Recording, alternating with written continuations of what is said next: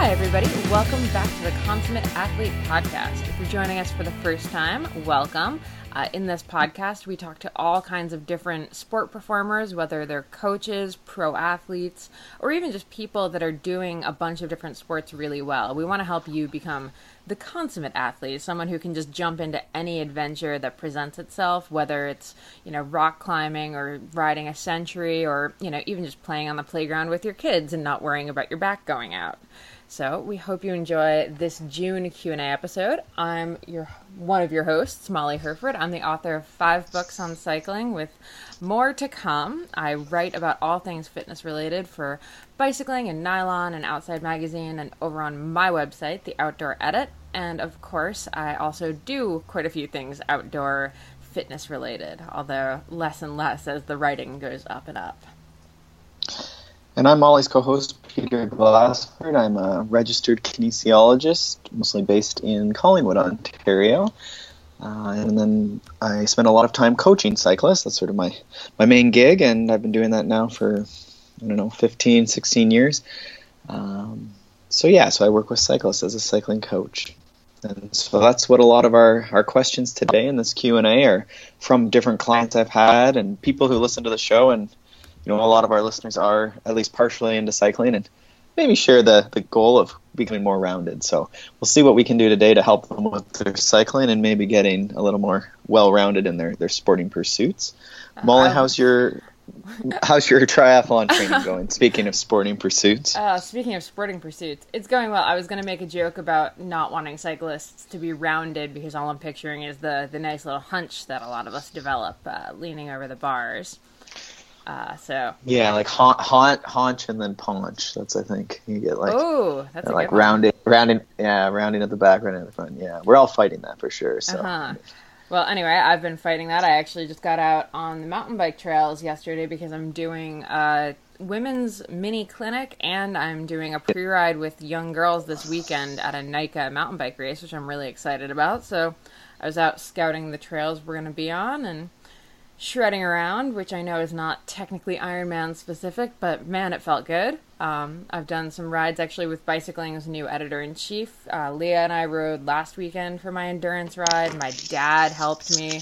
He rode next to me for 15 miles of running. So it's been a pretty good long weekend last week, and then this week has been all right. I've run quite a bit, done some hills. So yeah, and of course I still have my morning 5 minutes of planking, 10 minutes of yoga, and that is every single day. And I'm very proud of myself for having maintained that for like 18 months now. Abs and I think you do a good job of it, but I think that sounds like you're doing a good job of stacking. And if we use Katie Bowman terminology, Katie was on the podcast and she's big on not just going for a walk on your own, in isolation, but trying to combine that with some social activity, maybe some errands. Mm-hmm. So it sounds like you did a good job of sort of doing some work meeting. Not that Leah, you guys are also friends and just would ride anyhow, but obviously there's a slight work sort of social component at least to that. Mm-hmm. And then also spending time with your dad and stuff like that too. So. Yes, he's certainly he's much more fun to hang out with when he's on the bike and feels the need to make conversation for 2 hours versus when we're home and we can both get distracted by stuff. Well, dads often need that, purpose of, they're coming because you need some water handed to you during the run or something. Yeah. I admit I'm still bad at drinking enough on the run, and he was pretty upset with me that I didn't really use the water that he carried. I've started really yelling at people about that. If they don't drink the bottles and they've actually gotten someone into the feed zone, mm-hmm. Just how rude it is that you've taken someone's opportunity to walk around the forest and enjoy the interesting parts of the course and just made them stand there with 6 bottles and you literally just drank the one bottle the whole mm-hmm. race. So sort of telling people choose one or the other, right? But, mm-hmm. Fair enough. Well, in this case, I think it got Dad out on his lovely plus-size bike that he really likes. So hopefully he gets out more and more. But anyway, how about you? Ironman training and bike racing, etc. You were actually just in Quebec for the weekend racing up there. Yeah, so I think we touched on that last episode a bit, but I think I was slightly I think you were blown. still a little bit, loopy from the race. One of my clients who listens, and thank you for that, to those who listen to our banter here, but said that he felt like he was like eavesdropping on a conversation in the last episode. And I said it's probably because I was like laying in a linen closet, like half blown, just trying to get through. No, I would say it's because the last episode was me and Mo and I go way, way back, and like she and I got off on a fashion tangent for a minute. Yeah, he was less excited about the tights, and I said I would contribute that. He said the tight conversation went on for a while. But... Well, I mean, there are plenty of women that listen, and... Well, that's what I said. I was like, someday you're going to have to buy some tights, and you're going to have some insight now to those tights, both for fashion and function. You've had to do that in the past, and now you have a little bit more... I'm a professional tights buyer. I enjoy chatting. I mean, you just have to go in and ask them. Mm-hmm. I just went in, and I don't remember what they were. I just said shiny, and I think he wanted like 3, or what is it, 9/10 length or something. 7/8. Also, I feel like your client is now just listening to this like, why? Yeah, back on about tights. Anyhow. Yeah, so I did my full distance swim, so I got that out of the way. And I spent an hour 28 in the pool. It took me an hour 27, but it took me a minute to get out of the pool because I was delirious after. Mm-hmm. But yeah, I did the full Ironman distance in the pool. So hopefully we had a wetsuit and a cap to that, and some drafting off of people, and 1 or 2 fights along the way, and maybe get out of that water even a little quicker than that on race day. Yeah, it's basically like hockey, but the ice has melted. As far as the violence in the water goes. I'm pretty good at throwing jerseys, so people better watch out. They're going to have that whole wetsuit up over their top of their head. Okay, anyway, let's dive into these questions, because sure. I have breakfast plans. Right. Very important things. First Molly's question. in New Jersey, so they have to go to the diner every day. Not every day. This is a one-time thing. Right. Every time I'm in New Jersey. Which is like monthly. So it's a monthly thing. But it's in the family. It's fine. So we're coming into sort of gravel, like the big, I guess, marathon mountain bike season. Dirty Kansas, which isn't really, it's more of a gravel grinder than a mountain bike race, but it's this coming weekend. So good luck to everyone out there. I have a couple clients that I'll be trying to send all my energy on Saturday and hope their 200-mile adventure goes well. Yeah, and then obviously we're just getting into crunch time for Leadville folks as well. Mm-hmm. And the one big Leadville qualifier a lot of Ontario and northeastern states people use is the Wilmington 100, which is also this Saturday. So I'll be sending those clients lots of energy to help them qualify for Leadville or boost their start spot for Leadville. So we have a few questions sort of related around marathon and stage race mountain bike today. Mm-hmm. Yeah. For Dirty Kanza, we just bought the one girl that left actually like 5 hours ago for it, a bunch of drinks last night. So that was our contribution to race prep. Not you and me and the women of bicycling. We're good friends like that. Right. It's probably good preparation for that. You probably need to be a little... Yeah, she'll do awesome. You need to be sedate, I guess. Mm-hmm. She was very nervous, so we were just helping. Yeah. But speaking of which, let's run into these questions here. The first one is asking about what tire to use for a gravel-based mountain bike race. So my guess would be something like Paris to Ancaster, where there's a bunch of mountain bike so that sections. Would be... Yeah, so I think his question actually was more based on the PSI to run, but we'll answer both those. So this is like Leadville is... to me, and even Wilmington, just a race where you're going to have a pretty high average speed and mostly be on gravel and not be like pummeling over rocks, like, something that's a longer distance race, but is all mountain biking, like true single track, like, traction is an issue, like BC Bike Race, which we'll talk about in a second. So when you have like a Leadville situation or a Wilmington situation, or if you were for some reason doing Dirty Kansas on a mountain bike, basically what I would do is, personally, I would run about 1 to 3 PSI higher in those tires. And that's assuming that you're running tubeless tires, and generally run your tubeless tires under 25 PSI, which is also a rule of thumb. So most people, even if they're bigger in a run, under 25 PSI for actual mountain biking with tubeless tires. There's exceptions. If you ride really, really heavy and you use, really delicate rims, then maybe you'd run heavier. But Generally under 25 PSI with tubeless tires, unless you're, again, some random situation. And that's something that you would test. Again, don't go out and race Wilmington or Leadville and just take my word for it, but go out and see, like, what does it feel like when you're climbing on pavement with your tires at 20 PSI? Well, you're going to feel those tires moving underneath you. So that's why we run slightly higher. And then what does it feel like when you're pummeling over stuff on similar terrain with, for me, it would be like a 25, 26 PSI maybe. Can I get through the Leadville course or similar and be okay? Can I corner on gravel without it being an issue? So again, I would always test it, and that's going to always be sort of the answer. It depends who you are, and you should test it. But that's sort of what I would do, is just use a digital tire gauge, make sure that you have an idea of what you normally run, and just add one or two to that, and you should be in pretty good shape there. Yeah, I have two notes. One being, it comes back to the same thing we talk about all the time, which is whether it's nutrition or your, plan for race day or what you're going to wear or, what pressure you're going to run. Practicing all of that stuff and game playing it before the race is just so critical. Like, the worst thing you can do is show up and, be like, okay, today I'm going to drop my pressure by 3, or today I'm going to try this gel that I've never tried before. So that's my first thought. My second thought is actually, so you have our digital pressure gauge right now. And it occurred to me yesterday as I was at the trails, I was like, oh my gosh, I don't know what to do without one.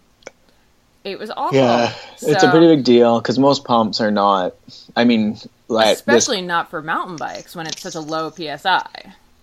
Yeah, and for cyclocross, I know Powers is down to the decimal point with his tire pressure, so I don't even do the decimal point. But with cross tires, they're smaller volumes, so it makes sense, and he's pushing the limits perhaps more than I am. Mm-hmm. But definitely, it's a pretty cheap thing to get that could potentially keep you from crashing all the time because you're running 30 PSI when you think you're running 25, or vice versa. Yeah, the number one rated one on Amazon right now, by the way, and we'll throw the link in the show notes, is like $12.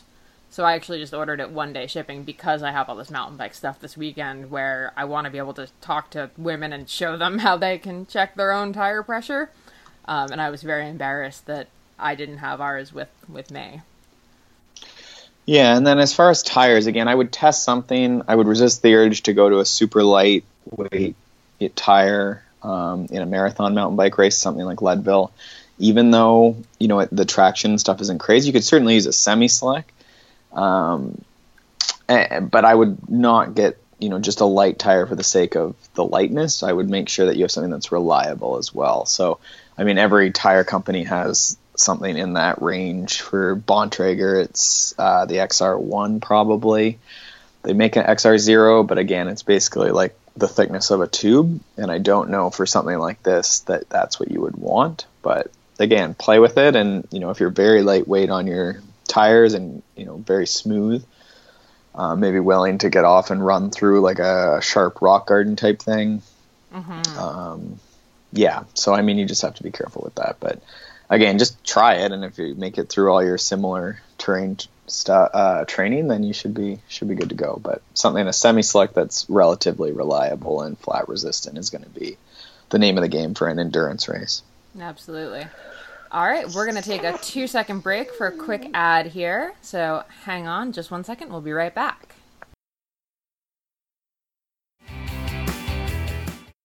Consummate athletes like you know that proper nutrition is super important, but that finding the right balance can be super complicated.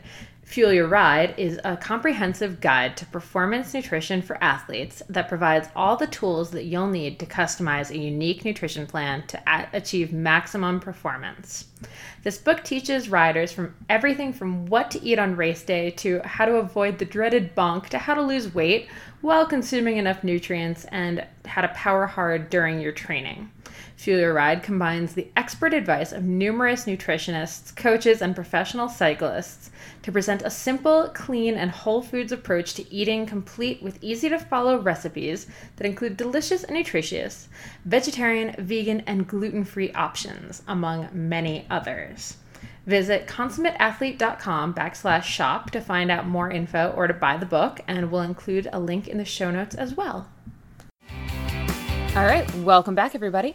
Our next question is all about the BC bike race, but actually kind of more exciting. It's not about this year's, like how do I cram in, a year's worth of training in, a couple weeks? This one is actually about someone who's planning on doing it in 2018.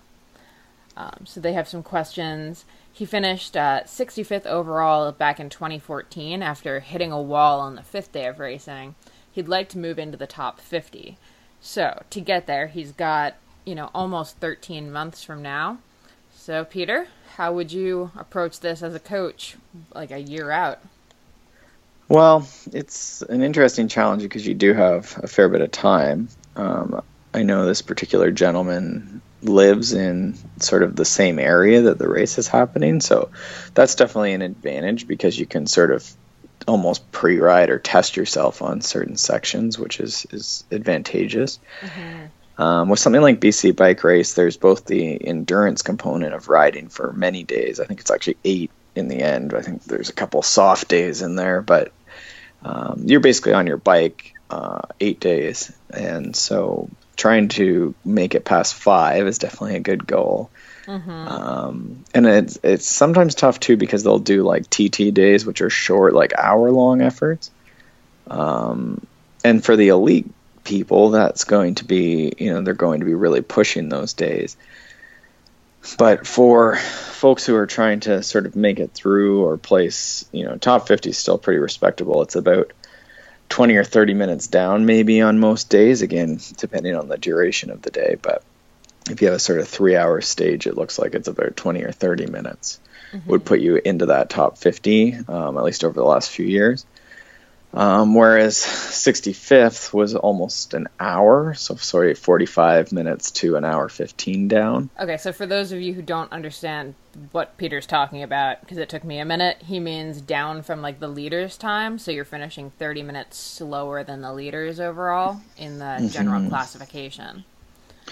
Yeah, so it's an interesting dilemma when you're looking at sort of the outcome goal of placing, because, if 50 pro people show up, that could certainly make the top 50 much harder to make, right? And then your goal won't be achieved. So I think that's a good goal in principle. It looked like it was fairly stable across the last few years, that sort of rough metric. So basically you need to trim, 1/6, I guess, whatever that is,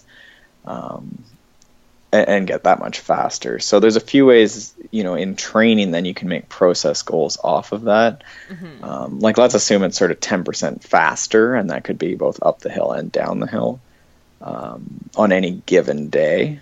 So, you can certainly go and use Strava or Power and just aim over the next year to gain 10%. And as someone who's not already elite, that's very doable to cut that time down. So learning to just be faster and smoother on all the technical stuff.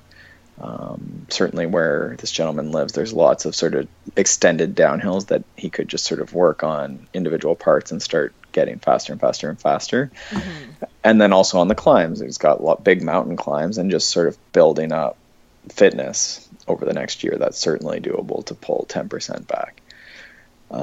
Now, question, does BC Bike Race have, like how Transylvania Epic has enduro stages that actually now deduct time from your overall, or? I don't know if they deduct time based on the enduro. There's maybe time bonuses for winning the enduro. Mm-hmm. Well, that's how Justin Lindeen got in the lead recently at Transylvania Epic. The first day, he didn't win the stage, but he won the general classification for day one, because he was second or third, but won the enduro, so the extra points shifted him into the lead. Yeah, I'm not sure the math on how they do that, but they definitely do have an enduro at the BC Bike Race. So that's another, the context of the game is sort of the next thing I was sort of getting into. So if there is time bonuses and that sort of thing, that's certainly something you could look at. Now that's going to be very competitive too. So when we're talking about being top 50 versus winning, that's definitely a different, probably off the radar for most people. Mm-hmm. But there was some really good riders who were actually around 50th who are more to the downhill side of things. And so for them, that might actually be something. So that's something to consider is, if that's a skill you have, then that might be the way to do it. But on the flip side, if I was a more downhill, or Ryan Leach, who we've had on the podcast, who's more of a trials background, actually did BC bike race, and he definitely had to sort of tone things back a little and focus on the endurance side of things, because that's where he's limited. So most people will be limited by one or the other, and so you sort of want to bias some of your training and some of your choices towards that limiter. So if you were walking a lot of the descents, then that's obviously something that's free speed if you can just start clearing the descents. So that could be more time practicing, but also bike choice. Like a lot of people who are good at climbing end up on a cross-country bike. And if you had a cross-country hardtail at BC Bike Race, you're definitely going to be limited, even if you're pretty good. On the descents and the technical and the bumpy bits. So getting a bike that's more appropriate for that, and maybe even sacrificing a bit of climbing speed, because if you're just an engine, it's not really going to change your stuff too much. So getting an enduro bike or a trail bike that's going to have, dropper post and a slacker head tube angle and more suspension, that's going to make you cleared steeper stuff, especially with that slacker head tube and the dropper post. You're going to be able to get lower, and that fork and the wheel are going to be out in front of you, so it's not going to seem as steep. And it's amazing how much difference that makes. So then all of a sudden you're riding more. And I mean, if you ride descents instead of walking them and having to dismount and stuff, like that can be, again, we're only talking about 30 minutes here, maybe less in a lot of cases of the stages. So I mean, that can add up really quick if you have mountain descents. Right. If you're walking versus bombing down them, like I could easily see, making up 10 minutes on climbs if people are walking. So certainly that's another place in a race like BC Bike Race. It's not just the fitness, it's the descending and the sort of just technical skill. And then I think the other part just, so he's got like a full year. So where does he start? I would start right now just riding more, and I wouldn't be scared to start a year out, because one, he could sort of even build into the race. I think is at the end of June, so we're about a month away for this year's event. So I think just getting fitter and up to almost race fitness by the end of the summer, and that might involve, he's there, there's lots of events and things you could do. You could make a fake event and just do it over a long weekend or something on your own or with some friends and stuff. But I would start right now just riding more, really, if you can, if you have the time, and then also, figuring out some of those climbs and descents you're going to start, testing yourself on, and just tinkering around and seeing, like, can you get yourself up that faster by August 1st, right? Yeah. And just playing around, because the thing is, and that's when anyone starts with coaching, is what works for this person, what are your options for increasing your fitness given your life, right? Like you have kids, you have work and stuff. So, I mean, I can just say ride more, but you might not be able to ride more. So knowing these sort of metrics that you're thinking you're going to test with, how can you make those better? And do those metrics then make your race time faster? So again, if you have sort of a low key event you can do in the end of the summer and see, if you get faster doing these things, does that actually make you faster in a marathon race or a, weekend stage race type thing. So that's what I would do this year for sure. Yeah. My only other thought is during the summer, taking advantage of the fact that, I mean, BC Bike Race, one of the major limiters I've heard from people is just like the kind of camping in tent city sort of thing is, you're going to be a little bit more exhausted. Like you're in an encampment with a ton of people and, you're probably not going to be sleeping as well, that kind of thing. So I think even almost game playing, like if you can get out and even just go on like family camping trips and stuff and just get a little bit more comfortable with like tent life, I feel like that could pay off like big time in terms of your comfort then during the race. Yeah, that's a great point for sure. The off bike stuff especially when people talk about fading, which is sort of the last bit I wanted to get to, was fading after day, midway through or 5 days in. Certainly that's general endurance, and pacing early in the event and fueling enough and that sort of stuff. But certainly if you're not sleeping in the tent, like the wheels are going to fall off by probably day 3 for sure without sleep. So, I mean, using eye shades and earplugs right off the bat, The reason being that like you're gonna have someone that snores, and you're gonna have, you know, a highway beside the tents or whatever. So getting used to sleeping all the time with earplugs right now, and then also an eye shade again for the sake of light. You know, you're in the summer, you know, it's going to be light out till whatever time, 10 o'clock or something, and then the sun comes back up at 5. So I mean, if you can squeeze, you know, actually be sleeping by 9 or whatever, and then not waking up at 5 a.m. but waking up at 6 or whatever, you know, those are extra hours and more sound hours, hopefully, because the dude next door isn't snoring and waking you up, or is snoring but isn't waking you up. Yeah, absolutely. And then my only other thought would be just making sure your nutrition is like, you know, super dialed during the race, because again, the 5-day fade could also just be because you're lacking in some calories at that point.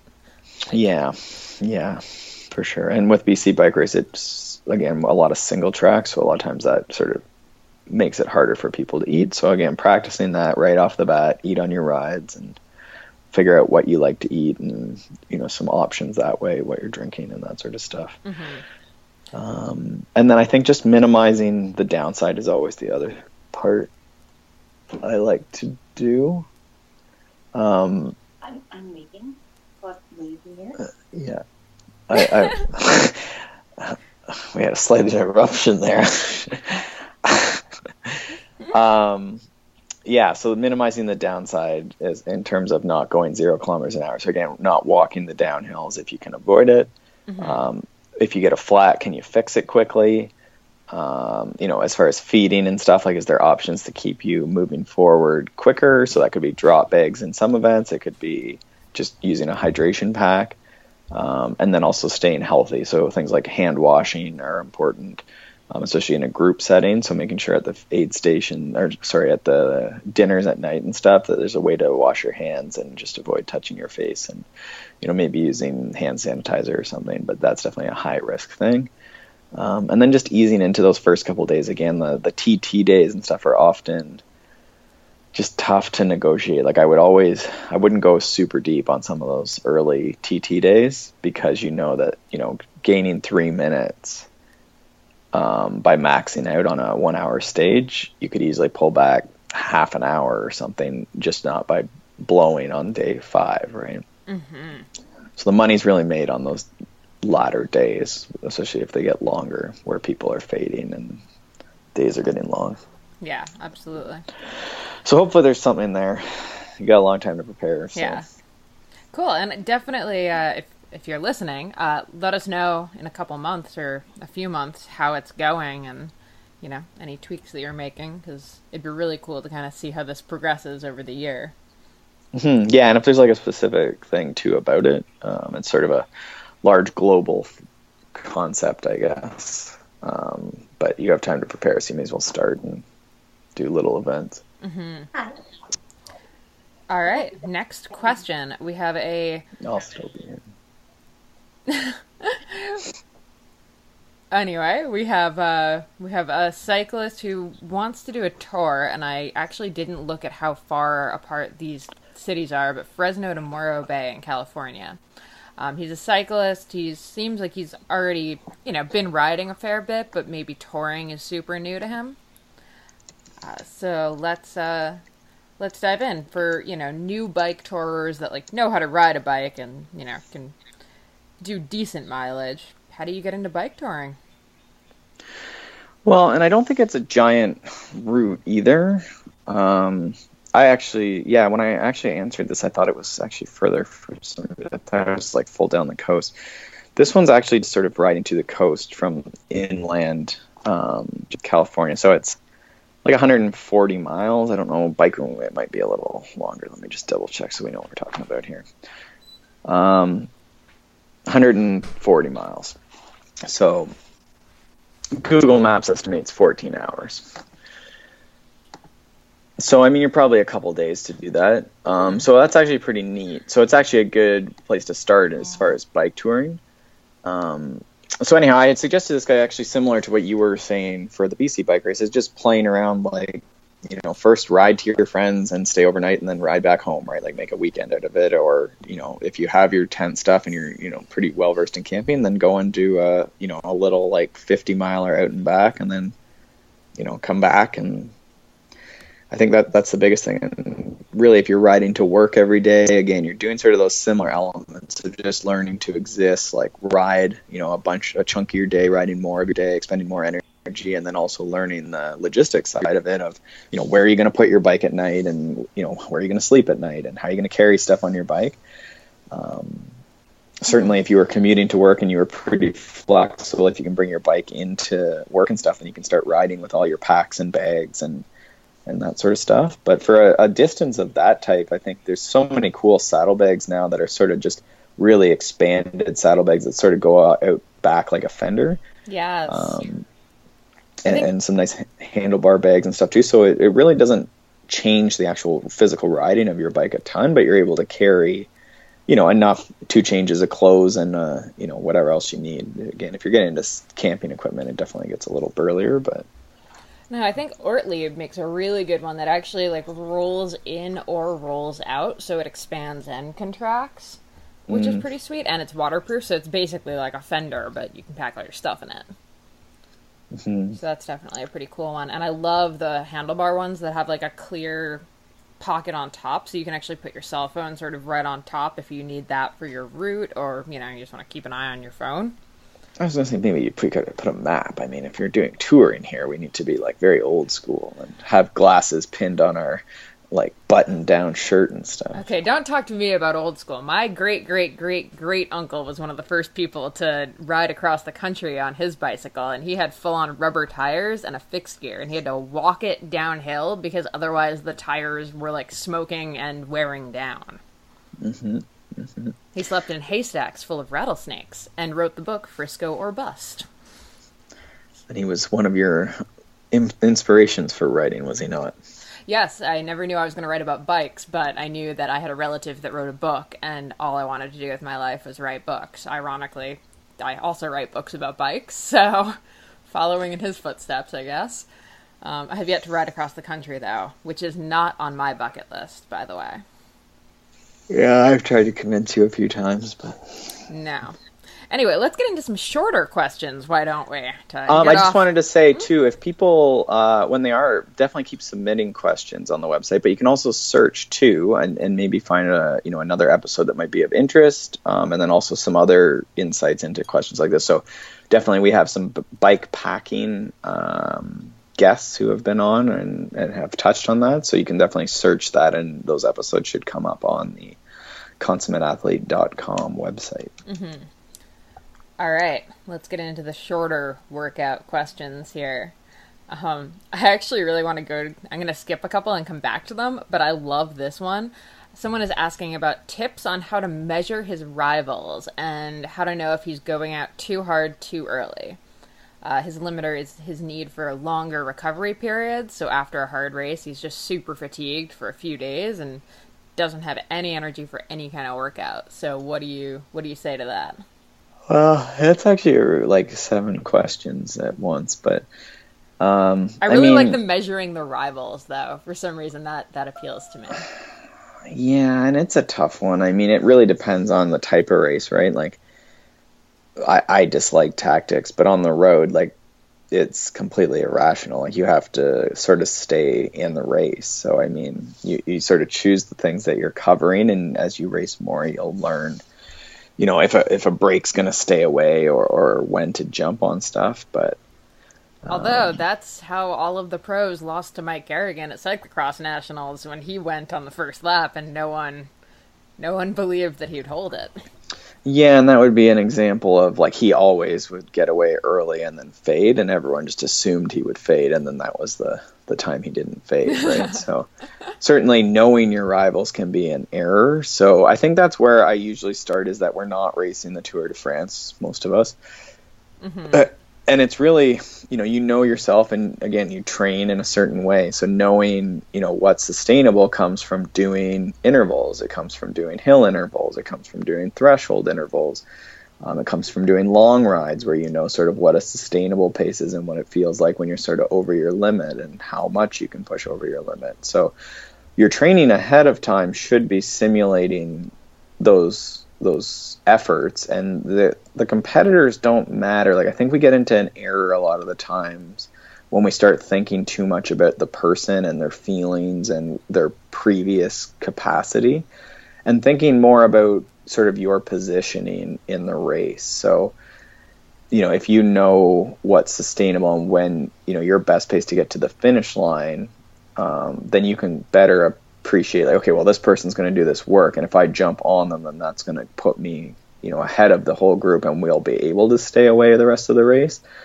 Or you'll be like, there's no way we're going to stay away for the rest of the race. It's just too much work to do. And so you start sort of learning that and what you can do.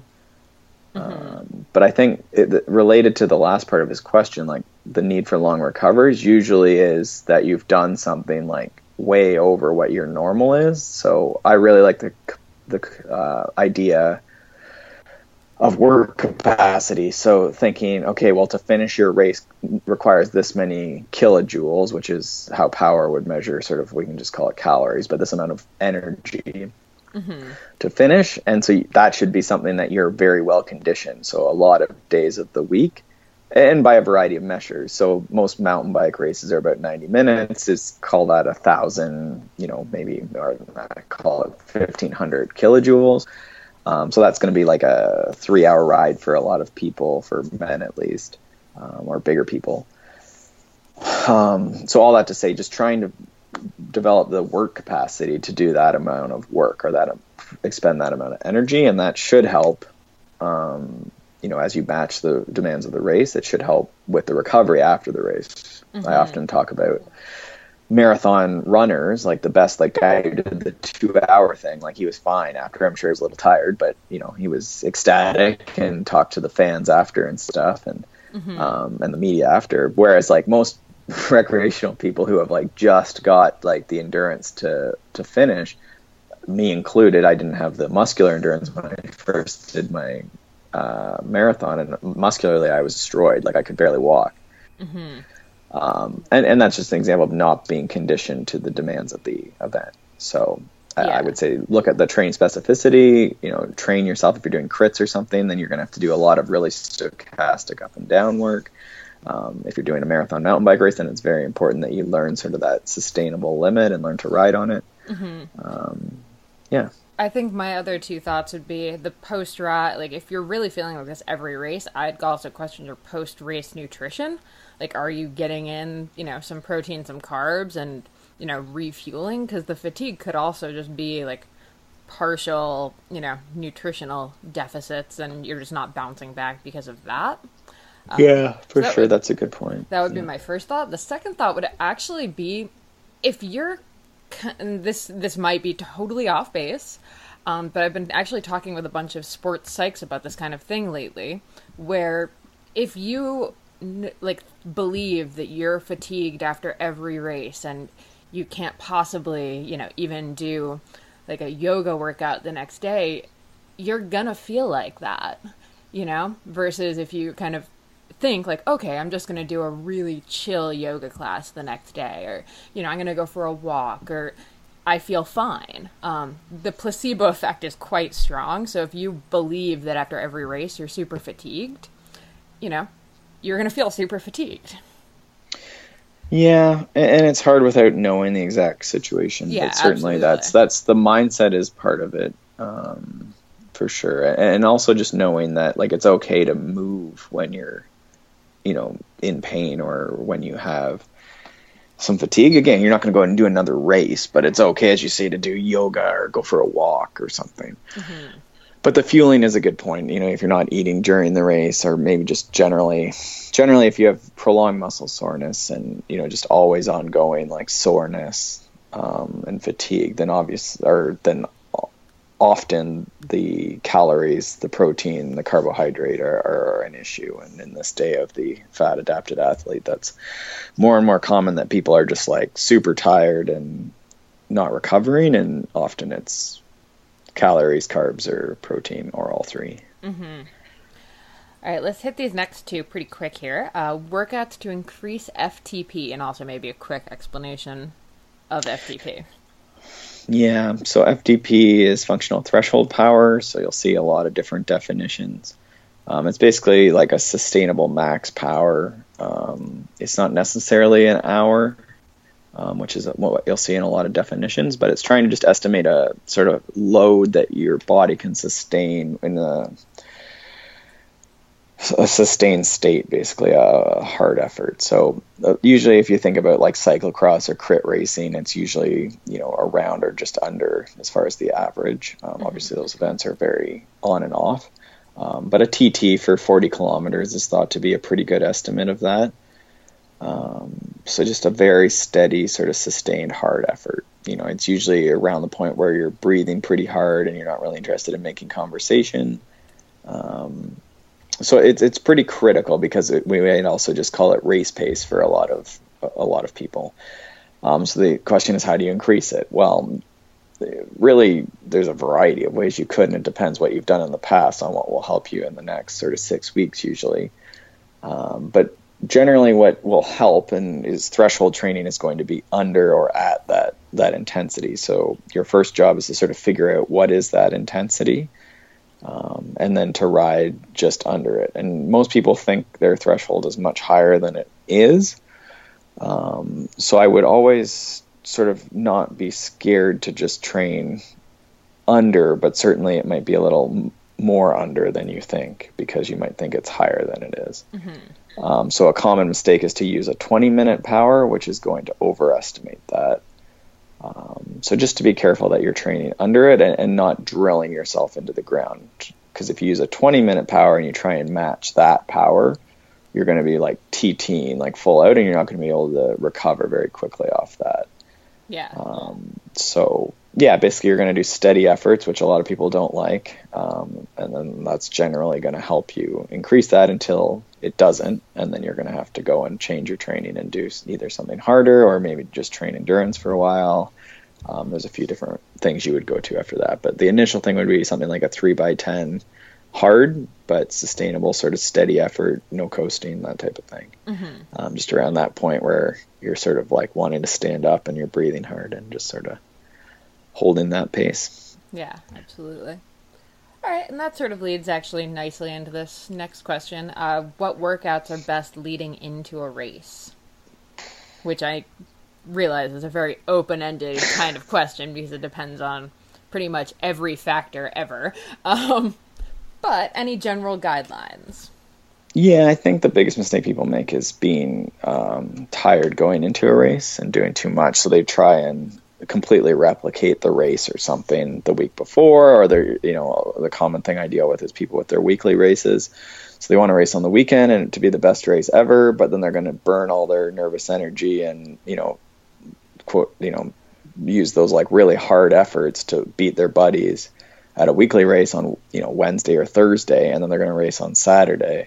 Mm-hmm. And they've used all that energy. Whereas what we might prefer is if we're racing Saturday, Tuesday, probably, maybe Wednesday, we do, sort of a race prep workout or a taper workout, you might call it. And that's still a hard workout, but it's not like 40, 50, 60 minutes of just full out effort, maybe like the workouts we were just describing, sort of more of a threshold, 30, 40, 50 minutes of hard breathing.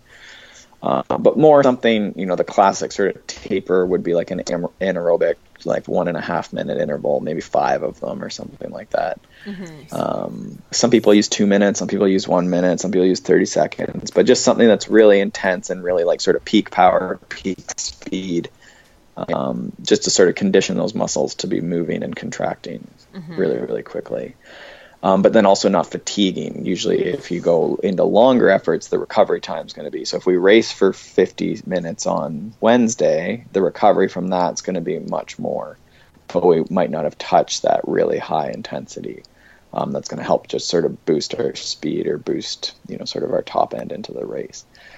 So it's very much about sort of dropping volume and increasing activation, maintaining speed, maintaining muscle contraction, maintaining what you call strength into an event. And then otherwise just being prepared. So the other thing that happens is if you sort of back off the volume, you should have more time to prepare and make sure your bike doesn't fall apart and that you're sleeping and eating normally but adequately. So yeah, that's sort of what I would say is usually it gets more intense beforehand. but not intense in the sense that you're, knackered, more in the tense in the fact that you've done 5 good short hard intervals and gone home. Yeah. Excellent. And that could definitely be a pre-ride if you're sort of mountain biking or cross or whatever too. Perfect. All right, time for one more here. Let's go with, what do we think of CrossFit? Dun, dun, dun. So as always, I think you can search that on the website too. We have Steve Neal's been on. We've had, I'm blanking on the rowing lady's name, Sarah. And then we had our biathlon man, which sounds like a movie, but he was talking about TacFit, which is, obviously somewhat a play on the CrossFit sort of mentology, but more with a tactical sort of military spin to it. But all 3 of them touched on strength training and sort of the CrossFit mentality, which is mostly, when we talk about CrossFit, it's really strength training motions, some gymnastics motions, some Olympic lifting motions, and then some run, swim, bike, just sort of anything, being ready for anything and constantly varied across modes, I believe is sort of their roughly bastardized catchphrase. So you're really sort of doing a bunch of different stuff every day, and it's really intriguing because you are always, something new and interesting and, sort of changing all the time. So a lot of people really like that varied aspect to it. And the other positive, I think, with CrossFit classes especially is the camaraderie. And that's something that Steve's touched on for sure, is the, the class situation where no one gets dropped and, you're sort of, everyone's in it together, and just finishing the workout is pretty addictive. And I think that's something that a lot of people can learn, if you're running fitness classes or have a gym or a cycling club. The idea of not necessarily the performance or winning, but just finishing, like getting through the workout is always sort of the goal for the day. So that's definitely something, a really good positive about CrossFit.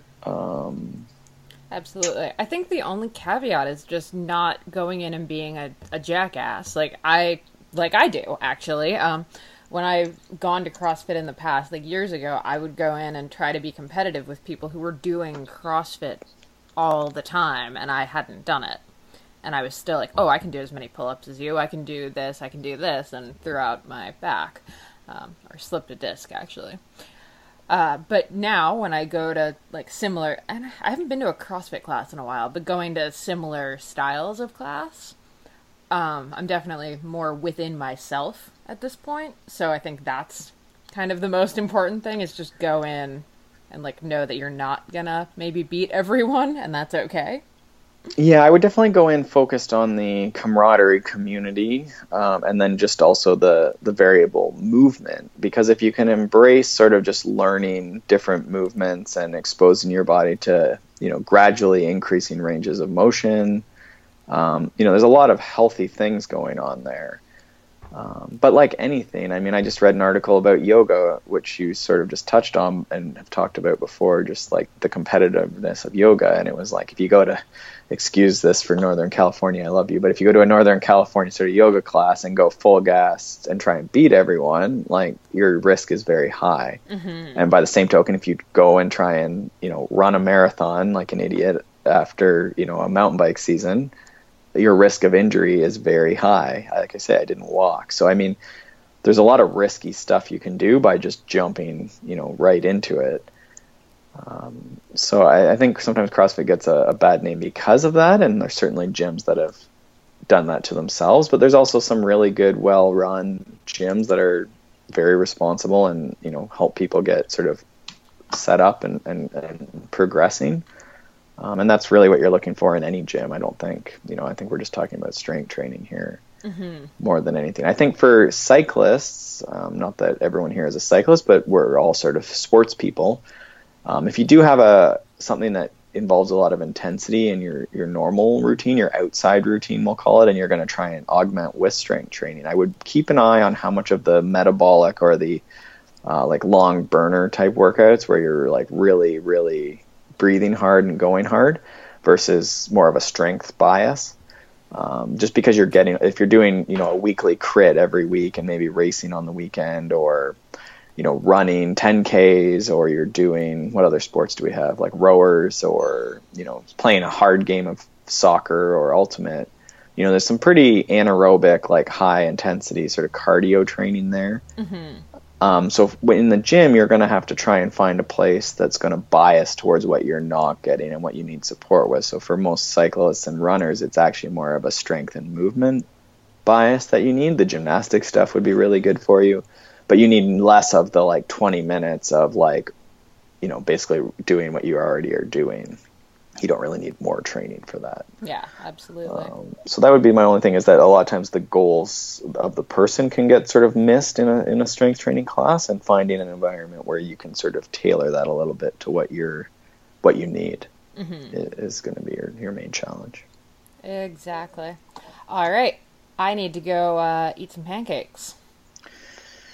All right. Well, I'm going to go ride on a triathlon bike and try and not flip over. All right. Well, you get on that. I'm going to go, eat pancakes and mountain bike. So I feel like my day is going a lot better than yours. Well, we'll see. We'll see if I keep it up, I'll be okay. All right. Thanks for listening, everybody. And just a quick PSA. Shred Girls is now available on Amazon. So if you go to shred-girls.com, all the links and stuff are on there. Buy one for the young cyclist or non-cyclist that you'd love to see riding in your life, and we will be very grateful. Also, if you head over to iTunes and leave us a review or a rating or something, that would also be fantastic. And we have a ton of exciting episodes coming up, so I'm really excited. Thanks so much for listening to the Consummate Athlete Podcast. We would love if you would head over to iTunes and leave us a review. And while you're there, consider subscribing. We'd also love to connect over at Twitter and Instagram. I'm at Molly J. Herford, and Peter is at Peter Glassford. If you have ideas or questions from today's podcast, or you just want to browse some of the show notes and past shows, you can also check us out at consummateathlete.com. Thanks, guys, and we will see you next time.